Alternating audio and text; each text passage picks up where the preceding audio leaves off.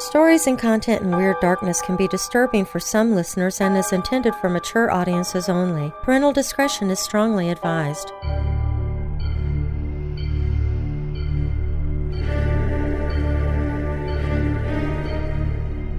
People like Donald Henry Gaskins are the reason why we are urged to never accept a ride from a stranger. Gaskins, also known as Pee-wee, was a prolific serial killer based in South Carolina who was convicted of killing 8 people from the 1950s to the 1970s, though the actual number of his victims is still unknown. Known also as the Hitchhiker Killer, the meanest man in America, and the redneck Charles Manson, Gaskins was a truly terrifying individual, although those who knew him believed that he was deeply disturbed but harmless. Nobody could ever have imagined the extent of the atrocities he committed. I'm Darren Marlar, and this is Weird Darkness.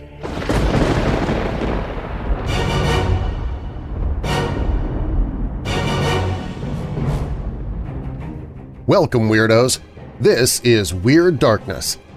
Here you'll find stories of the paranormal, supernatural, legends, lore, crime, conspiracy, mysterious, macabre, unsolved, and unexplained. If you're new here, welcome to the podcast, and be sure to subscribe so you don't miss future episodes. If you're already a weirdo, please share the podcast with others. Doing so helps make it possible for me to keep creating episodes as often as I do. Coming up in this episode of Weird Darkness. Swamplands and marshes are dangerous places with venomous snakes, crocodiles with razor-sharp teeth, and the uncertain bottom, not knowing how deep the water is. But there is another reason to avoid the marshes and swamps, as they contain evil spirits and demons.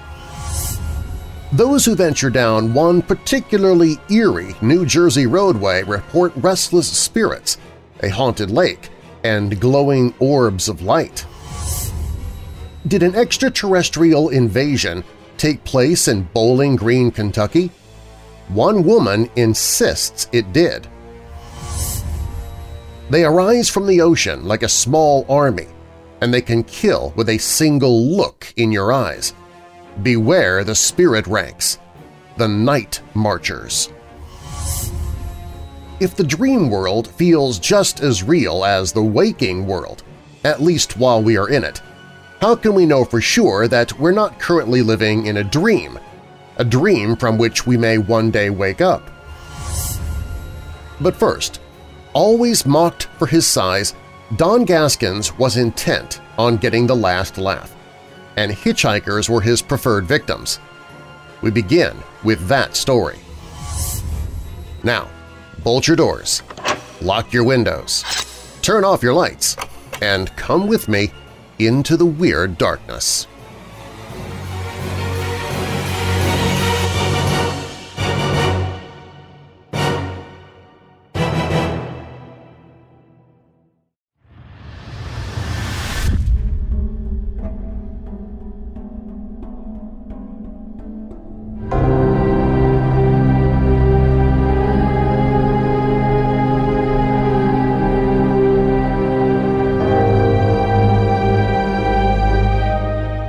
In 1933, Donald Henry Gaskins was born in the backwoods of South Carolina. Information on his background is muddled, but it is known that his mother, Eula Parrott, had a string of bad romances and a number of illegitimate children. Pee-wee, as he was called, was the youngest and the smallest. Eventually, Gaskins' mother married and her husband abused Gaskins and Eula's 4 other children. Gaskins was consistently small for his age and would only ever reach 5 feet 4 inches in height. He was picked on by kids at school, and he did not hesitate to fight back. He dropped out of school at the age of 11. His crime spree would begin shortly thereafter. Gaskins began working in a car garage where he apparently showed a great deal of mechanical promise. Unfortunately, this promise would soon be cast aside in favor of a life of crime, with 2 other boys that worked with Gaskins. Gaskins and his 2 friends, Marsh and Danny, referred to themselves as the Troubled Trio. Despite their young age, the 3 began picking up sex workers, robbing homes, and raping young boys. The Troubled Trio avoided being caught by threatening their young victims with death if they told anyone about being raped. The trio disbanded after the police caught them raping Marsh's younger sister. During their first court appearance, Gaskins apparently learned his legal name, Donald, for the first time, having always been called Pee-wee up to that point. Marsh and Danny left town soon after their trial, but losing his law-breaking companions didn't stop Gaskins. He continued burglarizing homes and menacing others. During one of Gaskins' burglaries, a 13-year-old girl who lived at the targeted home interrupted him, yielding an axe to get him out. He was able to tear the axe from her hands, and he soon turned it on her. The girl survived her injuries, and her account of what transpired led to a conviction of assault with a deadly weapon for Gaskins. Because Gaskins was still a minor when he committed the deadly weapon assault, he was sent to a reform school. He was sexually assaulted throughout his time there by older boys. At one point, Gaskins escaped the school, got married to a fellow teen, then voluntarily returned to finish his sentence at the school. Released for good at the age of 18, Gaskins, undeterred, continued his lawless lifestyle. Gaskins started working at a tobacco plantation and soon became involved in a ploy to burn barns to help owners commit insurance fraud. When his boss's daughter confronted Gaskins, he split the girl's skull with a hammer and was arrested for attempted murder.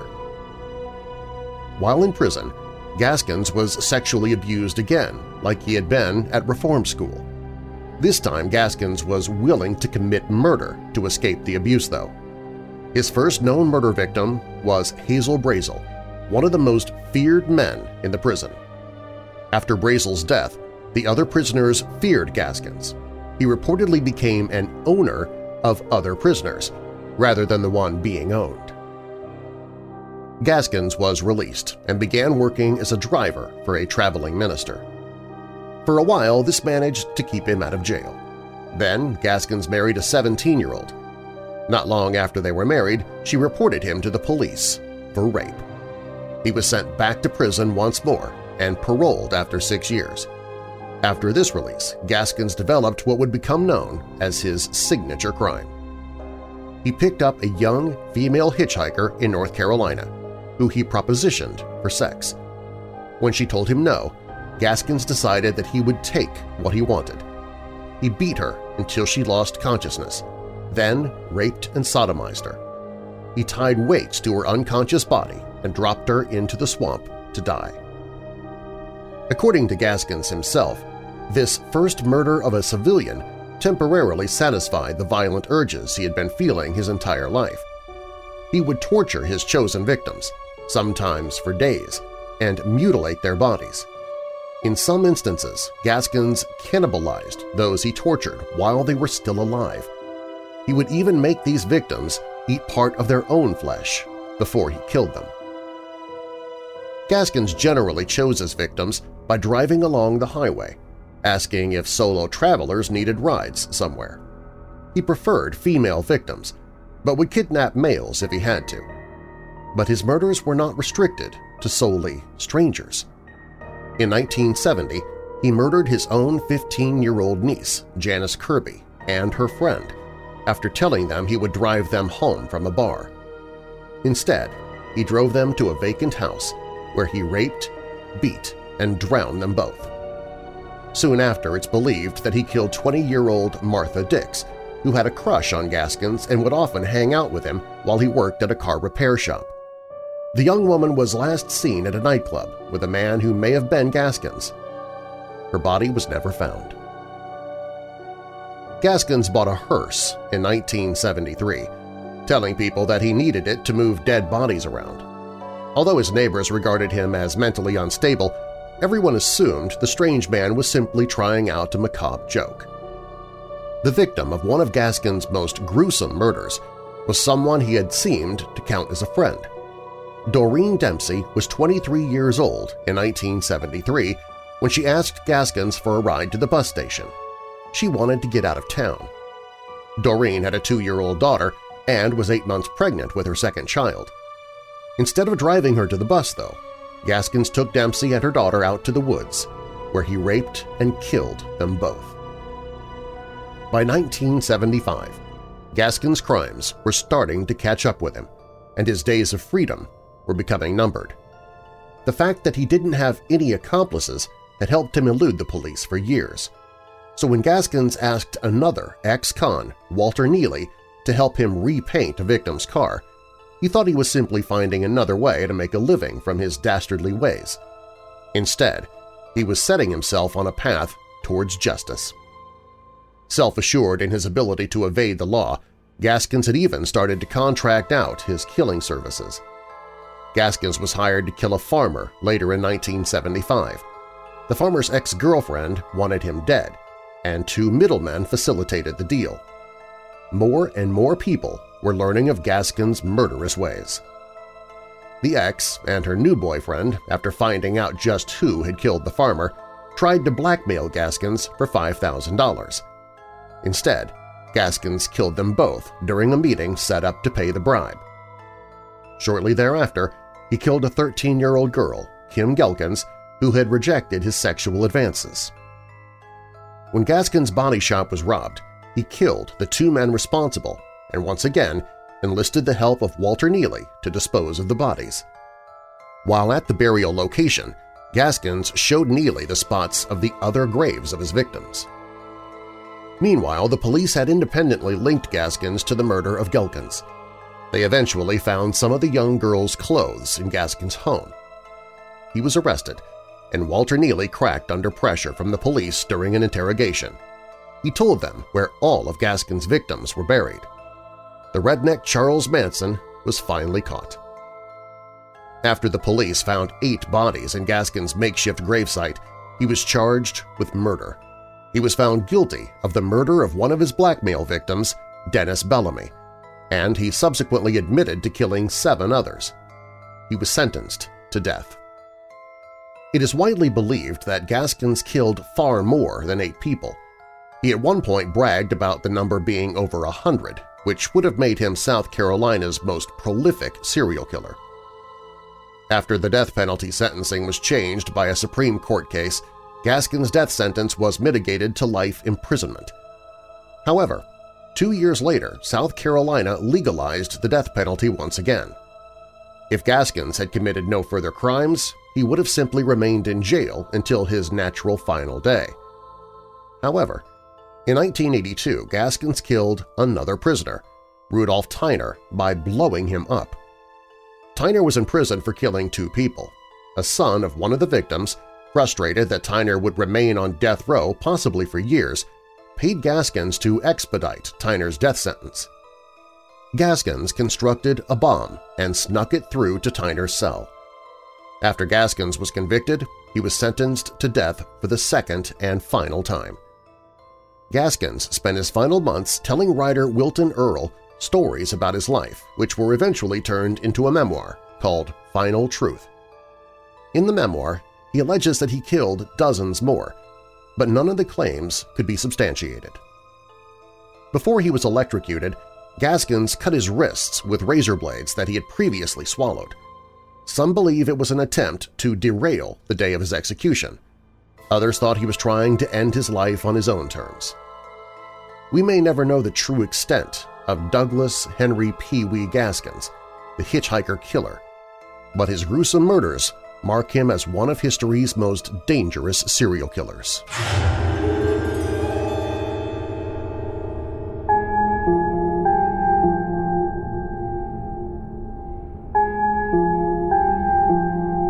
In our ancestors' consciousness, shaped by legends and myths, marshes and other wetlands were considered to be elusive and unpredictable places of evil and dark forces. People believed that the depths of the marshes, enveloped in mist and brightened only by moonlight, were places inhabited by evil spirits, waiting for hunters and travelers to lure them into a marsh causing troubles and even death. One such spirit is Master of the Marshes, Bolotnik, usually depicted as a man or as an elderly man who is covered with dirt, algae, and fish scales. In some legends, he is said to have long arms and a tail. He would appear to people as a bellied, naked man with frog's arms, bug eyes, large mouth, and long beard.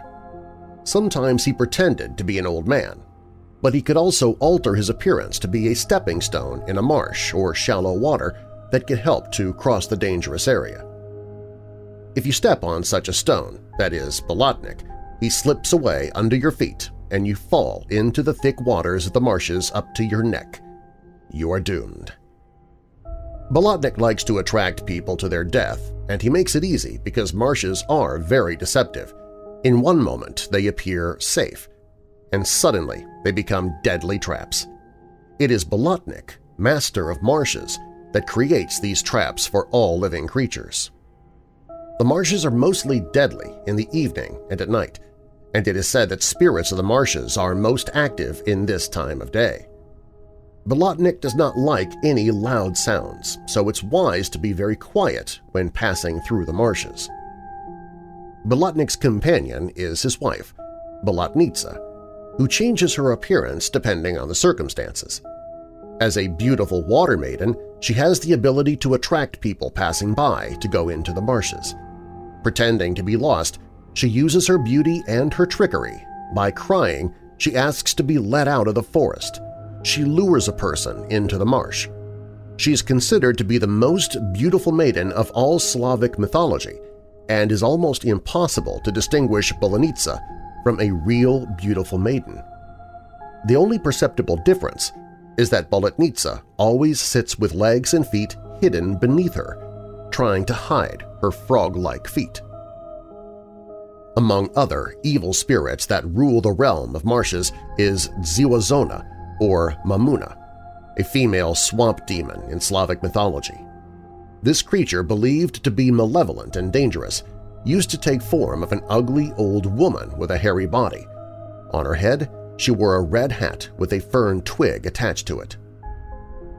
Ziwazona was said to kidnap human babies just after they were born and replace them with her own children, changelings, with disproportionate bodies and certain disabilities, large or very small heads, a huge abdomen, a hairy body, or long claws. Ancient Slavs believed that in order to protect a child against being kidnapped by this demon, a mother had to tie a red ribbon around the baby's hand. This custom is still preserved in some regions of Poland, for example, or put a red hat on the baby's head and shield its face from the light of the moon. In case Ziwazona managed to kidnap a baby away, the mother who lost her child had to take the changeling to a midden, whip it with a birch twig, and pour over it water from an eggshell, shouting, "Take yours, give mine back," at which point Ziwazona normally felt sorry for her offspring and took it away, returning the one she stole.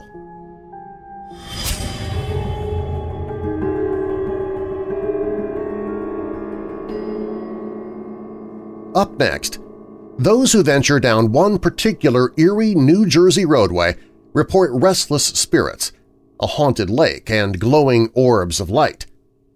Did an extraterrestrial invasion take place in Bowling Green, Kentucky? And they arise from the ocean like a small army, and they can kill with a single look into your eyes. Beware the night marchers.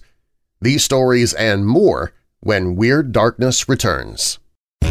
Hey Weirdos, how would you like to be one of the first people to join me in a brand new online weirdo community? You can find it at weirddarkness.locals.com. Again, that's weirddarkness.locals.com. It's a new social media page exclusively for the most loyal of listeners and supporters, you, the official weirdos. You'll get the commercial-free version of the podcast each day, exclusive news and content, and I'll also be able to upload videos there, schedule live stream events and live chats, and it allows you to interact with other official weirdos by posting your own content and opinions, commenting on what others post, share what you like on the page with others and invite them to the community, etc. It's kind of the best parts of Facebook, Twitter, YouTube, and Patreon, but without the worst parts of Facebook, Twitter, YouTube, and Patreon. This is a free speech community. No overly sensitive or politically correct fact-checkers removing content because they don't like or agree with it. If you want to join me, I'm giving the first 1,000 people free access to give it a try and play around in there with me. Just go to WeirdDarkness.locals.com and use the promo code WEIRD1000 to get your free access for a full month. That's WeirdDarkness.locals.com, promo code WEIRD1000. Looking forward to hanging out with all of you who want to become official weirdos.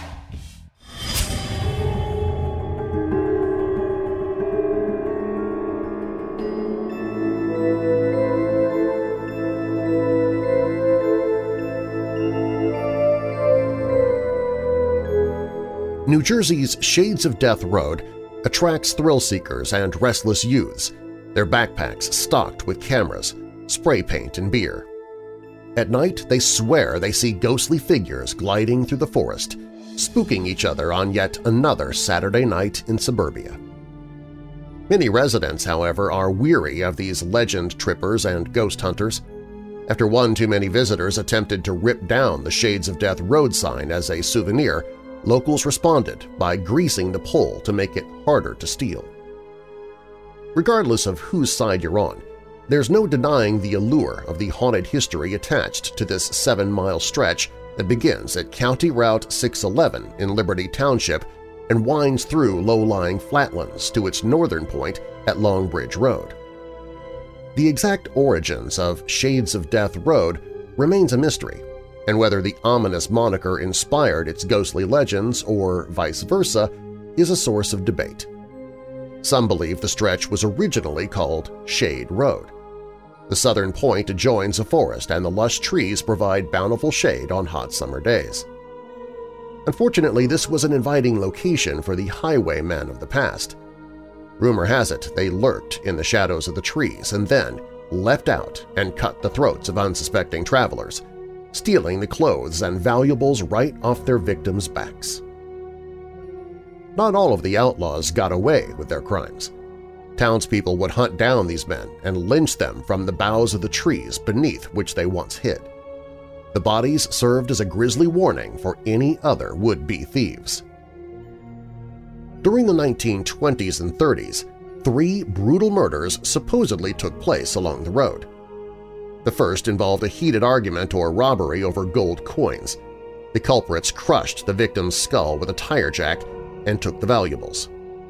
The second slaying involved a wife who beheaded her husband and then curiously buried the head and body on separate sides of the road. Finally, there's the case of Bill Cummins, a local who was reportedly shot and buried not far from the road. His murder has never been solved. Such tales haunt the area's landmarks as well. Nestled in the state forest surrounding Shades of Death Road is Ghost Lake. It was the handiwork of William Krause Jr. and Leon G. Hull, 2 businessmen from the 20th century who dammed a nearby creek to create an attractive body of water between their newly built homes.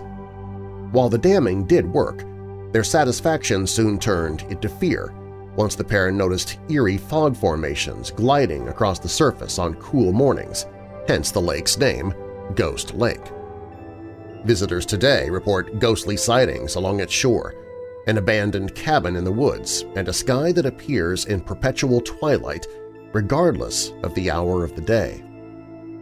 Adding to this eerie setting is a small cave known as the Fairy Hole, located just to the right of Ghost Lake.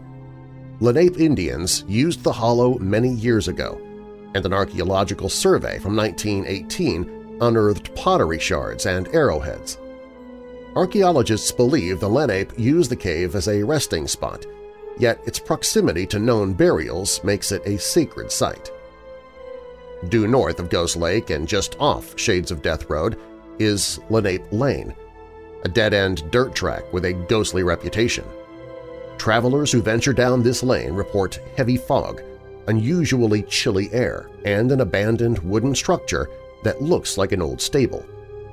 Those who approach say an orb of bright white light appears to chase them back to Shades of Death Road. If the orb turns red, those who make eye contact are doomed to die. Clearly, Shades of Death Road is full of otherworldly destinations. Just be careful not to overstep your bounds. You may upset the locals more than the alleged apparitions.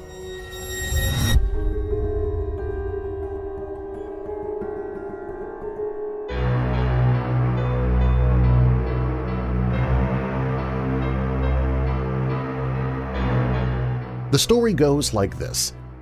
On a hot summer night in August 1955, a farming family in the Christian County town of Kelly experienced an invasion from gray little men. A shootout ensued, as well as a brief investigation by a couple dozen police officers, soldiers, and reporters, but they found no fur, no blood, no guts, and no bodies. Just ammunition shells and holes in the woodwork. That's the short version. On Tuesday, July 23, 2019, at the Warren County Public Library's Bob Kirby branch, Geraldine Sutton Stith, the daughter of one of the event's supposed witnesses, narrated the longer story as if she was opening the inciting incident of a science fiction novel. Our hound dog, flying by tail tucked, ears tucked, came running under the porch, said Stith, who spoke with a rural Kentucky accent and appeared in bell-bottoms and a black choker with a green alien pendant. Then young family members saw a silver object with a rainbow floating behind it. Before long, little gray men then started appearing at the house, and a couple family members began firing rifles. These were country boys. They could shoot a squirrel running through the tree, Stith said. At one point, Stith's grandmother questioned whether the little men were actually dangerous. "My grandmother was a very kind-hearted person. She probably would have invited Bigfoot in if he needed help," Stith said. Then there was quiet, and the family fled in their trucks to the Hopkinsville Police Department. Soon after, a caravan of vehicles drove to the little bitsy Kelly. There were soldiers, officers, and reporters, Stith said. And subsequently, people flooded the town of Kelly and started camping in the family's yard. The family moved within 2 weeks of the incident to escape the circus, but they never found peace of mind about the situation. Everyone was making fun of the situation, Stith said. They chalked it up to uneducated hillbillies. They're going to hide that stuff. That's just how it is. I was 8 years old when I was told the story, and it scared the bejesus out of me. Until the day my dad died, I think that fear stayed in his mind. Over the years, folks told Stith they wished the events happened to them. Stith rejects the notion. "No, you wouldn't. You'd pee your pants and run away, or you would get your shotgun out," she says. Throughout the presentation, Stith reiterated numerous times that it is an amazing story. That's why she helped launch the annual Kelly Little Green Men Days Festival and provided insight for a fictional film based on the event called The Invasion of Kelly. "We don't know everything out here. We need to have some fun out here," she said. After the discussion, some people gathered outside the library to discuss weird tales that they had heard or experienced. Craig Kemp of Bowling Green attended with his grandparents who live in Hopkinsville.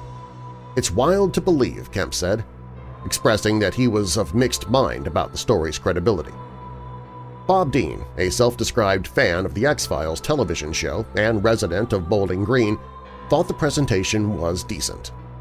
"I think stuff like that can happen," he said. "I think it'd be presumptuous for us to assume there aren't any beings on other planets." Marjorie Miller of Scottsville had never heard of the Kelly incident, but she regularly attends events at the library. "I thought it was very interesting," she said. "I was surprised I'd never heard about it. It's believable." Joseph Perkins of Bowling Green was also unaware of the tale, but he was a little more skeptical. "They've never found a Bigfoot," Perkins said. But he bought the film, and he might even visit the farm in Kelly.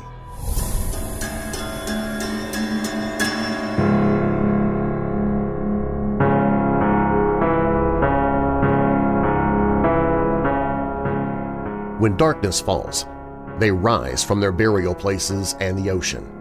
They start to march in large groups, and they move until just before sunrise. If you have the misfortune of encountering them, never look into their eyes because they can kill any mortal with only a glance. They're known as Night Marchers or Spirit Ranks in ancient Hawaiian legends, and their stories have been passed down for generations. The Night Marchers are believed to be deadly ghosts of Hawaiian warriors. There are many interesting aspects about the Night Marchers who on some occasions can also appear during the day. This happens when they're coming to escort a dying relative to the spirit world. In most cases, however, they enter the realm of our existence when it's dark. Being ghosts, they leave no visible physical evidence of their visit. They move, often suspended, through the air, and their feet don't touch the ground or the water. They simply float. Stories of ghosts and spirits are often encountered in Hawaiian mythology. A ghost, a lapu, can be human or non-human, but their existence testifies to people's beliefs in life after death.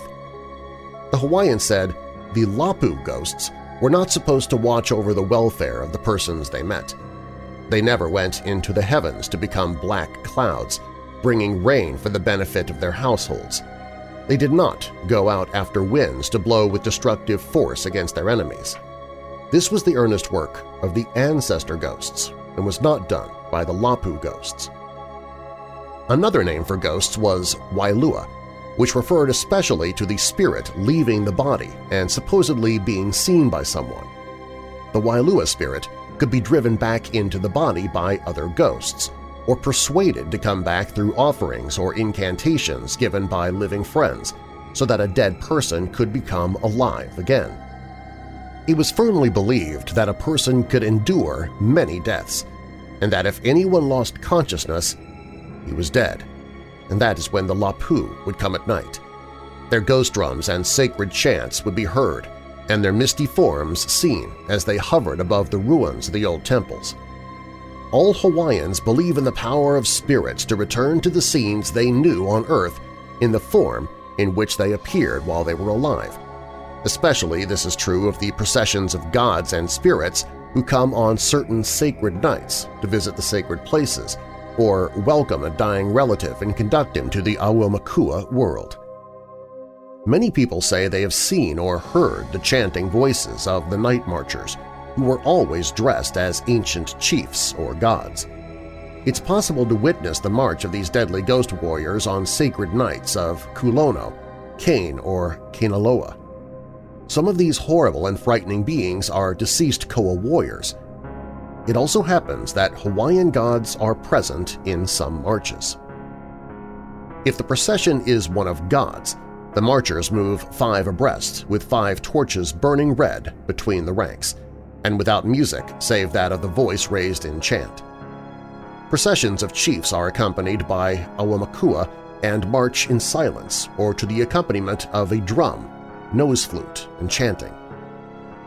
Legends tell encountering the Night Marchers can have deadly consequences, but it's possible to survive the anger of these fierce ancient warriors. If a mortal catches a glimpse of one of the Night Marchers, he or she should hide indoors as quickly as possible. By removing all clothing and lying motionless on the floor with your face down, a person shows proper respect, fear, and deference to the Night Marchers. This behavior will spare the life of the mortal because in Hawaiian traditions, one may never look at a king's or chief's face. Building defenses against Night Marchers is a waste of time because they can pass through any barrier. The only thing that Night Marchers stay away from are Hawaiian tea plants. When Weird Darkness returns, if the dream world feels just as real as the waking one, at least while we're in it, how can we know for sure that we're not currently living in a dream from which we may one day wake up? It seems the older I get, the more my body betrays me. I thought I'd just have to live with the pain until someone introduced me to CBD oils, and my bad back and bad knee practically never bother me now. And now I'd like to introduce CBD oils to you. Go to WeirdDarkness.com/CBD and it'll take you to the website that I get all of my CBD products from. I use the CBD gel capsules every day. Robin likes their raspberry-flavored CBD tincture. They have bath bombs, body rubs, muscle creams, face creams, candy bars. They even have CBD products to help your pets with their aches and pains. Plus, all of their products come THC-free, so you don't have to worry about psychotropic properties that you might find in other hemp-related products. I've been using CBD oils for years to better my health and comfort, and I want you to experience that too. Visit WeirdDarkness.com/CBD and take a look at all the products available. That's WeirdDarkness.com/CBD, promo code WEIRD15 at checkout.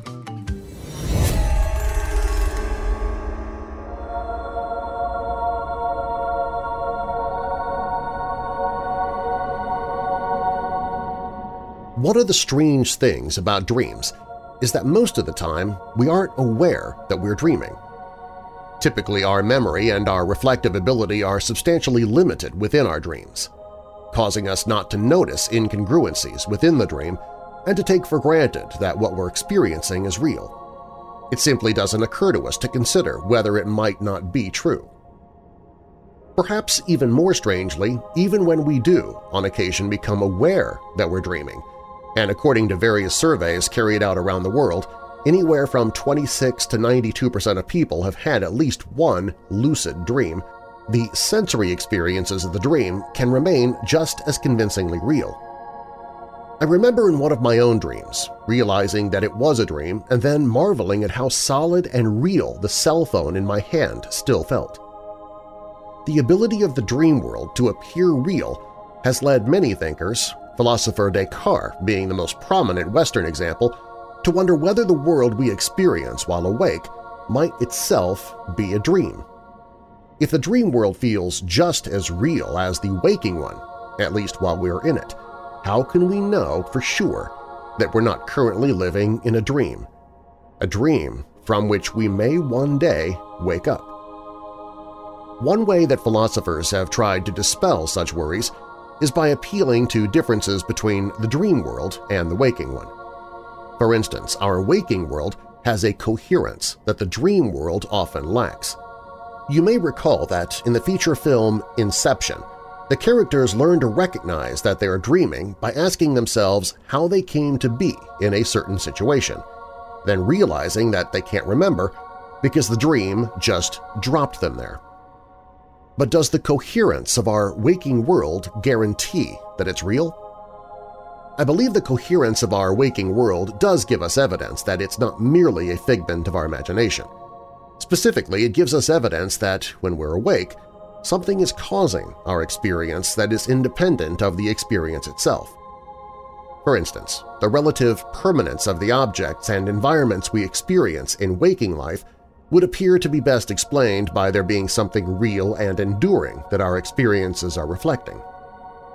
However, the relative permanence of the objects and environments we encounter in the waking world is no guarantee that the waking world is as real as it gets. After all, a high degree of permanence is also found in the worlds of video games, in which the environments and objects that one interacts with are merely the creations of computer code.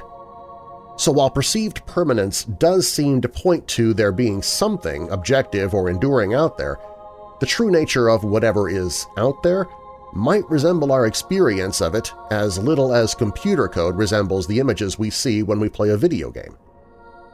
In fact, physics teaches us that the objects we experience as being solid are actually made up almost entirely of empty space, and the results of quantum mechanical experiments indicate that, under certain conditions, the building blocks of matter do not behave as discrete particles at all, but rather as waves of probability.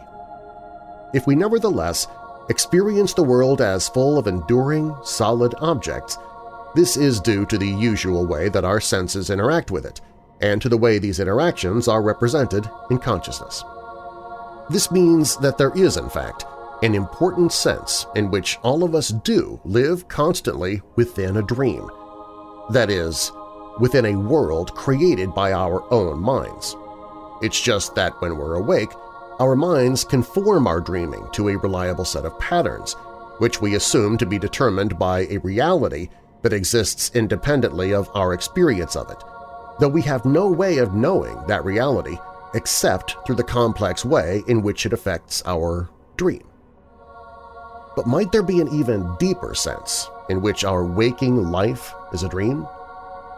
Just as we often wake from sleep to realize that what we were experiencing in the sleep state was not nearly as coherent and real as what we experience when awake, could there possibly come a day when we will emerge from the dream of waking reality to experience a world that is even more coherent and vividly real, a state in which we experience levels of knowledge, memory, and other cognitive functions that vastly surpass those we experience in our current lives?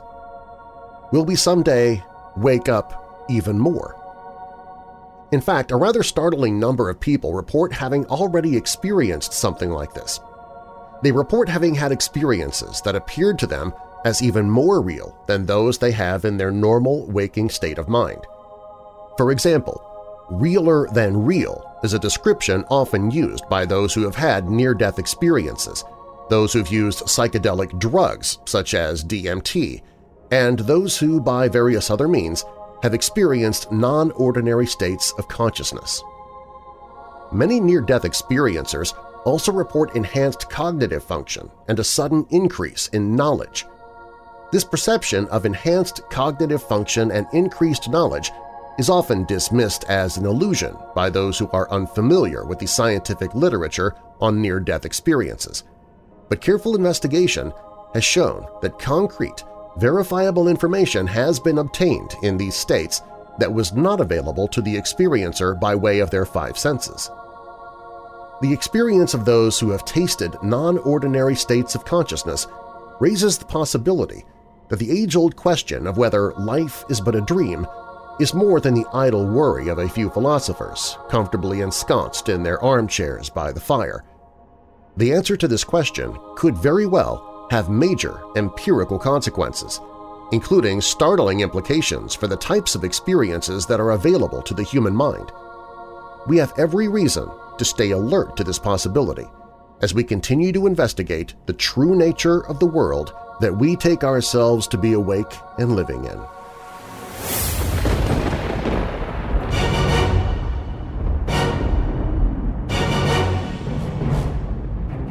Thanks for listening. If you like the podcast and you haven't already subscribed, be sure to do so now so you don't miss future episodes. And also, please, tell someone else about the podcast. Recommend Weird Darkness to your friends, family, and coworkers who love the paranormal, horror stories, or true crime like you do. Every time you share the podcast with someone new, it helps spread the word about the show, and a growing audience makes it possible for me to keep creating episodes as often as I do. Plus, telling others about Weird Darkness also helps get the word out about resources that are available for those who suffer from depression, so please share the podcast with someone today. Do you have a dark tale to tell of your own? Fact or fiction, click on Tell Your Story on the website and I might use it in a future episode. All stories in Weird Darkness are purported to be true unless stated otherwise, and you can find source links or links to the authors in the show notes. The Pee-wee Killer is by Shannon Raphael. Shades of Death Road is by Jamie Bogart. Deadly Stare of the Night Marchers was written by Ellen Lloyd. Swamp Demons was written by A. Sutherland. Aliens in Kentucky is by Caroline Eggers. And Is Life a Dream is by Sharon Hewitt Rowlett, Ph.D. And now that we're coming out of the dark, I'll leave you with a little light. 1 John 4, verse 20. If anyone says, "I love God," yet hates his brother, he is a liar. For anyone who does not love his brother whom he has seen cannot love God whom he has not seen. And a final thought, having good days is a decision that we make every day before we even walk out the door. Sumit Gautam. I'm Darren Marlar. Thanks for joining me in the Weird Darkness.